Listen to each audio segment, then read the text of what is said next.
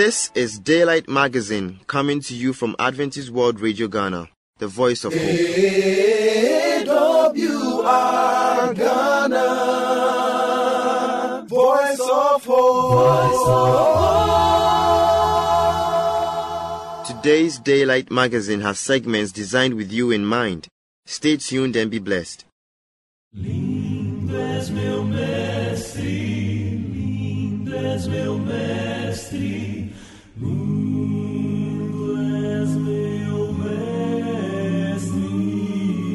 Rei do céu da terra, ó homem Deus, Senhor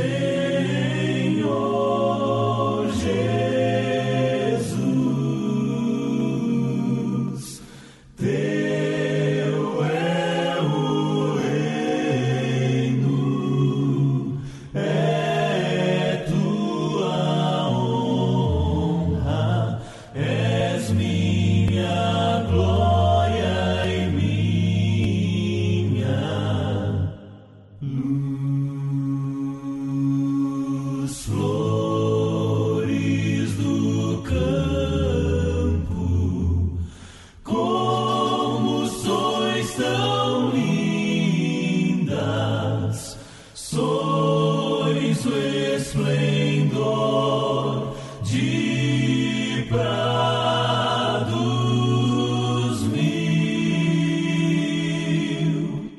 Mas Cristo é belo, mais puro e lindo, é sempre meigo, bom, gentil.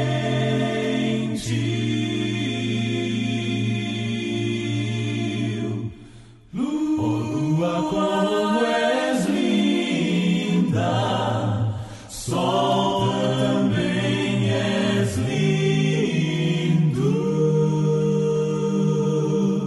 Quão divinal é vossa luz, mas há brilho mais claro e santo, o brilho do Senhor Jesus.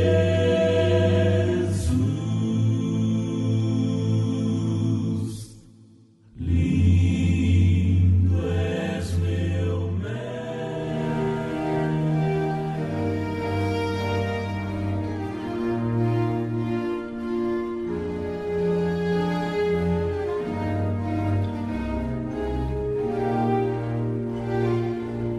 My dear friend, welcome once again to today's reflection. Today, we are on the topic, Tomorrow is Past. Tomorrow is past. It is said, yesterday is history, today is reality, and tomorrow a mystery. Despite the mystery and unpredictability about the future, with God, tomorrow is as certain as yesterday. 6 months before Jesus' birth, his future mission was stated in the past tense.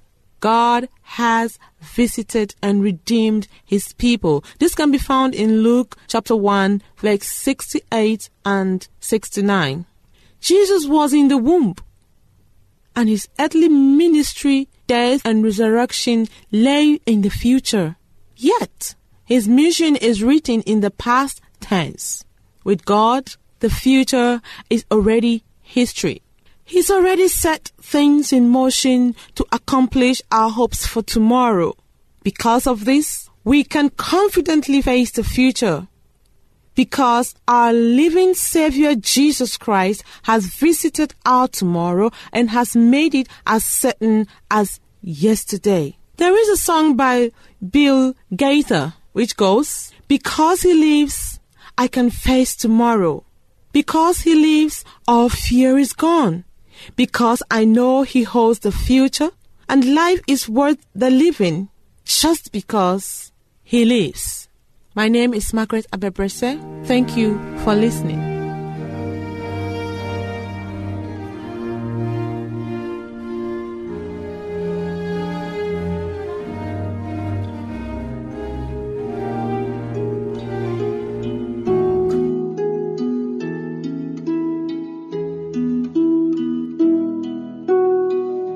He is able. He is able. Through prayer, the impossibilities of man become the possibilities of God. Turn with me to Matthew chapter 10, verse 27. Matthew chapter 10, verse 27. I read, "What I tell you in the dark, speak in the daylight.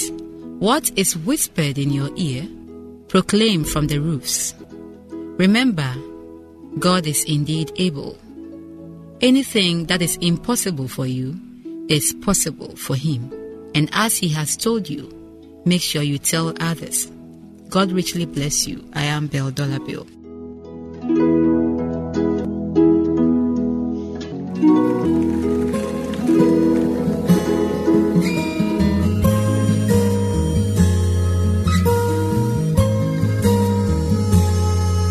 When I'm alone with you, Lord, my troubles seem to disappear, and the peace that comforts me always comes when you are near.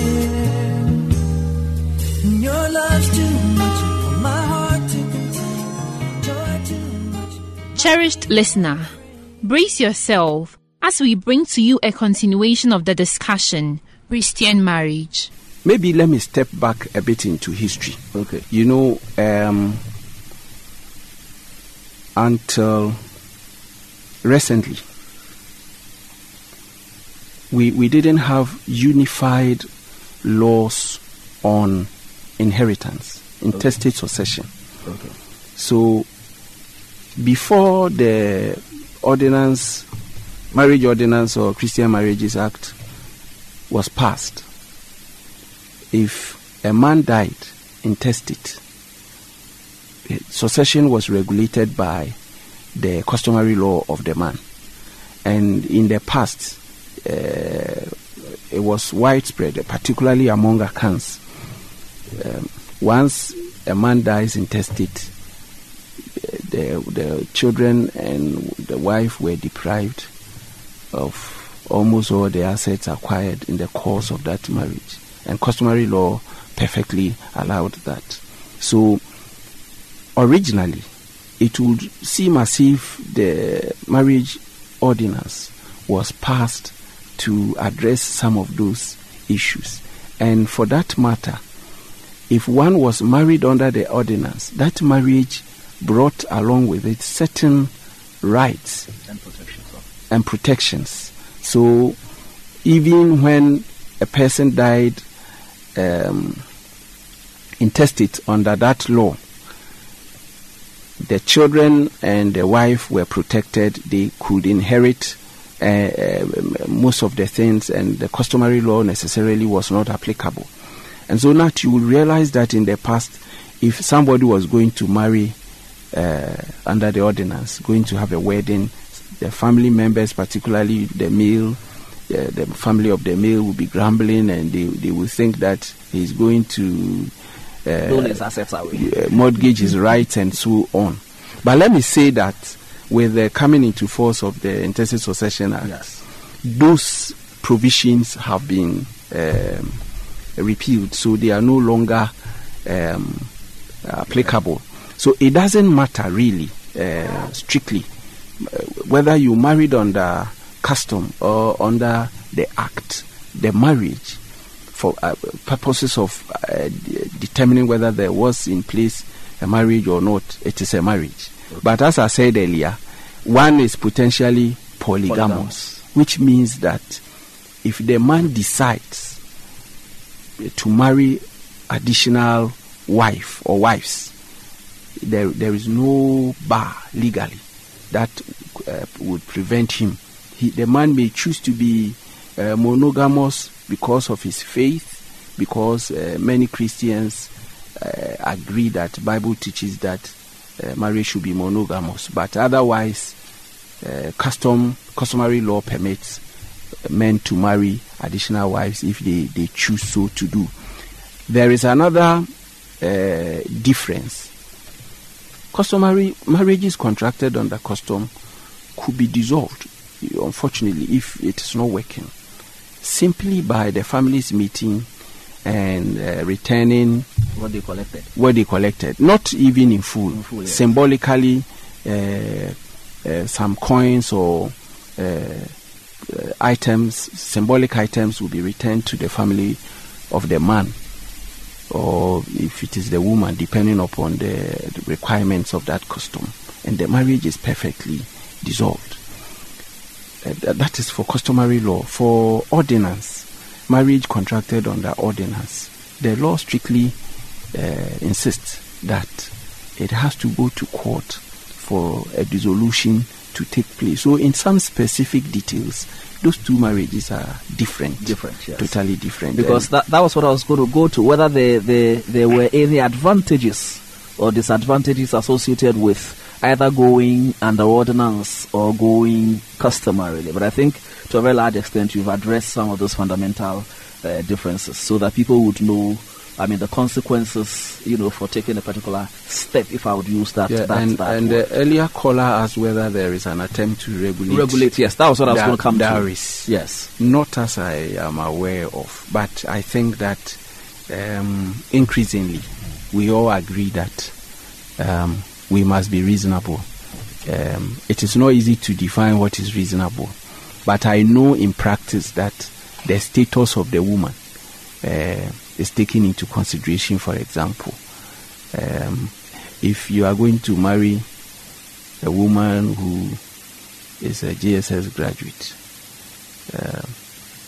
chances are that the dowry will be lower than a woman who is maybe a qualified medical practitioner, and so on and so forth. Okay. So the social status of the prospective would be a factor. It is usually a factor. Really any legal. There is no, and marriage could be very simple. In some communities, all you need is a bottle of some alcoholic drink, whether it's alcohol or something similar to it. Something similar to it. So you have a choice, really. Sure. And if you love the woman, then probably you are willing to make the necessary savings and find the means to perform the rites as her custom requires. Okay, we received a text from Matilda from Adenta, and she's asking, will my marriage not be accepted under the customary marriage if my family does not accept my man? In other words, she's trying to say, well, if her family, the family doesn't accept the man she's bringing at customary law. The straightforward answer is no, but it is not difficult to understand it. I had said earlier that customary law marriages are contracted between two families. Yes. You must go to the family of the woman and they signify their acceptance of you by accepting the items prescribed by them. So if they don't consent, where do you go to present those items? There are elaborate procedures. In fact, among accounts, for example, people are nominated from their respective families as a sort of supporters. People you could fall on in the event of difficulties to assist you resolve your issues and so on. Even to date, those practices are still maintained. So if the families are not in agreement, you may have something, but I'm not sure you can call it a customary marriage. Okay. And I think Godfred's question, after he's done the customary, he's performed the customary rites, is it necessary to have weddings. Let me tie into a question I wanted to find out from you. The roles of Bibles and rings in all of this. Okay. I wouldn't. I think that it depends upon the individuals and what they want to do. As I said earlier, customary marriage is a full marriage recognized by law. If you don't have Christian marriage, it doesn't mean your marriage is less in terms of significance or importance. But as I explained earlier, they are different. And you may choose to have Christian marriage if that is your decision.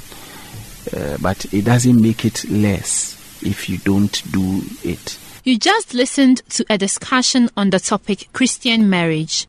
A continuation will be brought to you later. So I dance like the rain on the roof. Tell my soul that my spirit's on the loose. Don't know if anyone will understand. Feels like an angel's got a hold of my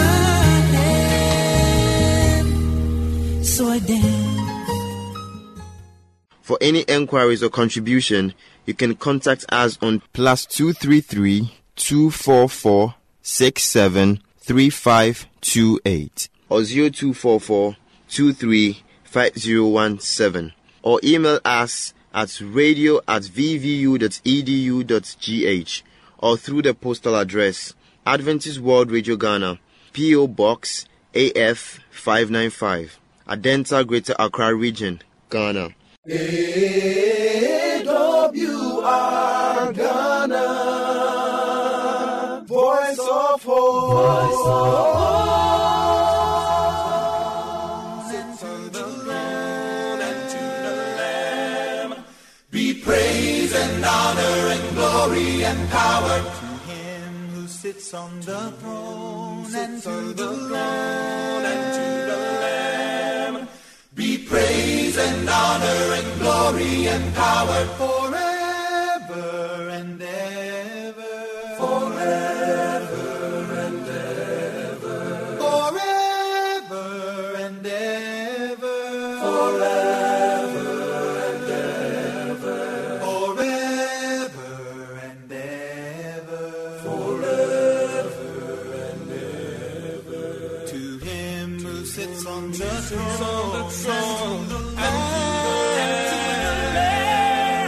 be praise and honor and glory and power. To Him who sits on the throne, and to the Lamb, be praise and honor and glory and power forever and ever. Forever and ever. Forever and ever. Forever and ever. Forever and ever. Forever for you and for me. Calling for you and see on the portals. He's waiting and watching for you and for me. You are welcome to Moment of Truth. I am your pastor, Ebenezer Quay. It's always a joy to come into the presence of the Lord to share His word. In this series, I'll be sharing with you sermons on the theme, Hope in the Midst of Hopelessness. Sometimes we come to the straits of life and we come face to face with difficulties, and sometimes all hope may be gone. But even in this situation, God can give us hope. To begin, let us pray. Our Father in heaven, we thank you so much for your loving grace. Thank you that you can give us hope in the midst of hopelessness. This time, speak to us, turn our lives around, and let all things work together for good to them that love you. Let this be our experience. In Jesus' name, Amen. The first sermon title is Hope for the Hopeless. Hope for the Hopeless. And our main scripture text is taken from Romans chapter 4, from the verse 15 through to 21. The Bible says, "Therefore it is of faith, that it might be according to grace, so that the promise might be sure to all the seed, not only to those who are of the law, but also to those who are of the faith of Abraham, who is the father of us all. As it is written, I have made you a father of many nations, in the presence of him who he believed God, who gives life to the dead and calls those things which do not exist as though they did, who, contrary to hope, in hope believed, so that he became the father of many nations, according to what was spoken, so shall your descendants be. And not being weak in faith, he did not consider his own body already dead, since he was about 100 years old, and the deadness of Sarah's womb. He did not waver at the promise of God through unbelief, but was strengthened in faith, giving glory to God, and being fully convinced that what he had promised, he was also able to perform. This is the word of God concerning the life of Abraham. I want to ask some few questions, even as we have listened to the text. Was there any situation in your life that made you ask, can anything be done about this? And probably the answer was, nothing at all can be done. This is a failed situation. This is a hopeless situation. When you listen to the text carefully, you will realize that the Bible said, contrary to hope, Abraham, the one who was promised, he can do it. Sometimes we see carnages on our roads, and we look at the situation of the car, and we say, this car is irreparable, or it has gone beyond repairs. Sometimes we are declared unfit to live or survive by doctors. Sometimes we have terminal conditions, situations that are bad and getting worse by the day. And sometimes they make us anxious and desperate. And it seems all hope is gone. And we ask, can there be any hope in this situation? Sometimes we look at the situations and we see that nothing is working. All things have become fruitless, impossible, bleak, doomed to failure, fruitless and unpromises. All these things reflect a state of hopelessness. But as we have read Romans chapter 4, 16 through 21, we have realized that Abraham and Sarah came to such a dire situation, but trusted and hoped in God for a better day. And indeed, God worked out something in their lives. A man by name Allen said that when you say a situation or a person is hopeless, you are slamming the door in the face of God. What this means is that what men may term hopeless, God can turn it to become hopeful. If God out of nothing can do something, then in God there can be hope, even for the hopeless. There is hope for you, even in your present situation. When we read the same Romans chapter 4, the 19th verse, the Bible says, his own body already dead, since he was about 100 years old, and the deadness of Sarah's womb. This was their situation. They had bodily weakness, already dead, old age, deadness of Sarah. All these things were contrary to hope. As verse 18 says, indeed, their situation was a hopeless situation. When you read the Bible, it says they hope against hope. They were hoping against hope. Indeed, their situation was very bad, but actually they believed and trust God, and God saw them through. When you read the King James Version of the same verse, it says, who against hope believed in hope. When you read the New King James Version, it says, who contrary to hope in hope believed. Presently, your situation may not be the best, conditions may not be the best, but just as Abraham, out of nothing, out of hopelessness, hoped and therefore saw a result, if you can hope in God this time, I'm sure something good will come out of your situation. You see, when hope combines with faith, the impossible happens. Abraham and Sarah, though everything seems to be against them, in hope believed. In the midst of the hopeless situation, you can still hope in God. He can do something new in your life today. If you have hope, I am sure it will be well. Now, her difficulty, that is Sarah's difficulty in believing what God has said, is factual. Why? It is natural to think that way. How can a woman who has passed her menopause and is very old think that she could give birth? What was their problem? They were well advanced in age. Things seemed not to be on their side, but God came into the picture and He turned things around. When we read Genesis chapter 17 verse 1, the Bible says, when Abraham was 99 years old, the Lord appeared to Abraham and said to him, I am Almighty God.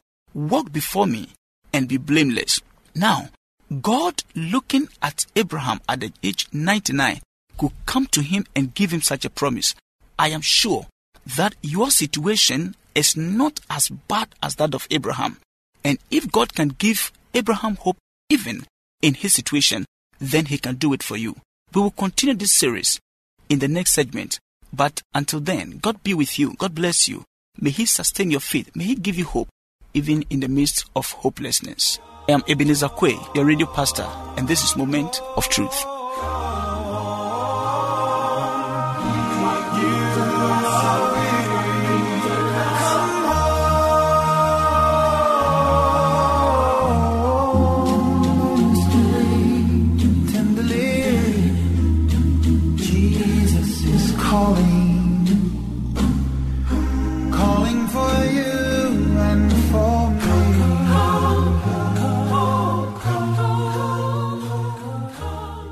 Thank you very much for staying with us. Once again, you can reach us on +233 244 673528 or 0244 235 017, or email us at radio@vvu.edu.gh, or through the postal address Adventist World Radio Ghana, P.O. Box AF 595, Adenta, Greater Accra Region, Ghana. We will expect your feedback. AWR Ghana, Voice of Hope. I believe today's magazine has been a blessing. May the good Lord's hand be in your life. Amen. Remember to tune in same time tomorrow. Bye for now.